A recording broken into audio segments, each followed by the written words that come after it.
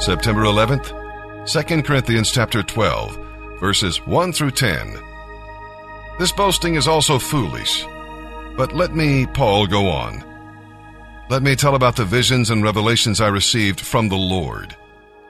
I was caught up into the third heaven 14 years ago. Whether my body was there or just my spirit, I don't know. Only God knows. But I do know that I was caught up into paradise and heard things so astounding that they cannot be told.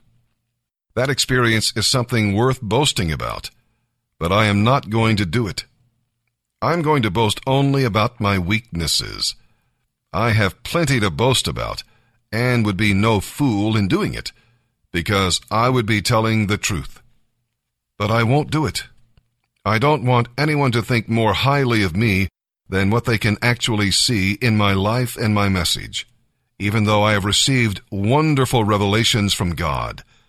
But to keep me from getting puffed up, I was given a thorn in my flesh, a messenger from Satan to torment me and keep me from getting proud.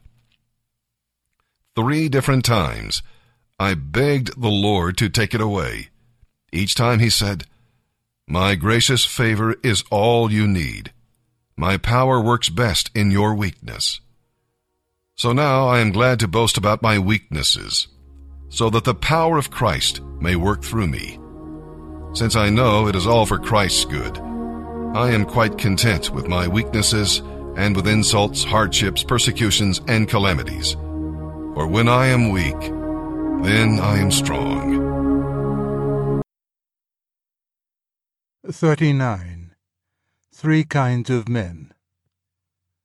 First published in the Sunday Times, 21st of March 1943, this essay was published in Present Concerns, 1986, and then in Compelling Reason, 1998.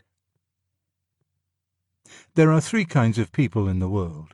The first class is of those who live simply for their own sake and pleasure, regarding man and nature as so much raw material to be cut up into whatever shape may serve them.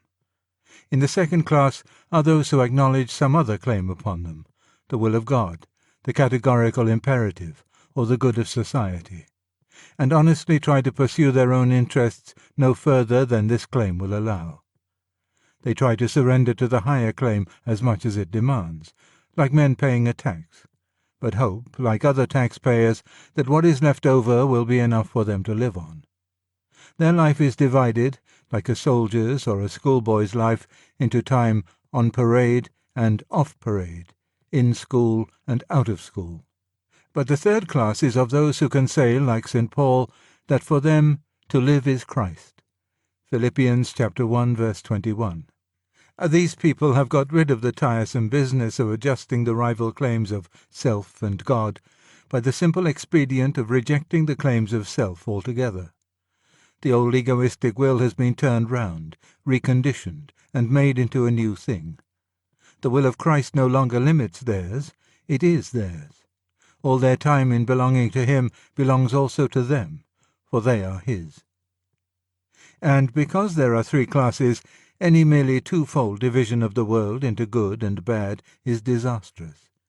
It overlooks the fact that the members of the second class, to which most of us belong, are always and necessarily unhappy. The tax which moral conscience levies on our desires does not, in fact, leave us enough to live on. As long as we are in this class, we must either feel guilt because we have not paid the tax, or penury because we have. The Christian doctrine that there is no salvation by works done according to the moral law is a fact of daily experience. Back or on we must go. But there is no going on simply by our own efforts.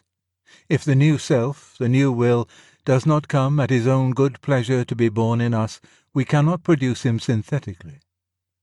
The price of Christ is something, in a way, much easier than moral effort. It is to want him. It is true that the wanting itself would be beyond our power, but for one fact. The world is so built that, to help us desert our own satisfactions, they desert us. War and trouble, and finally old age, take from us, one by one, all those things that the natural self hoped for at its setting out.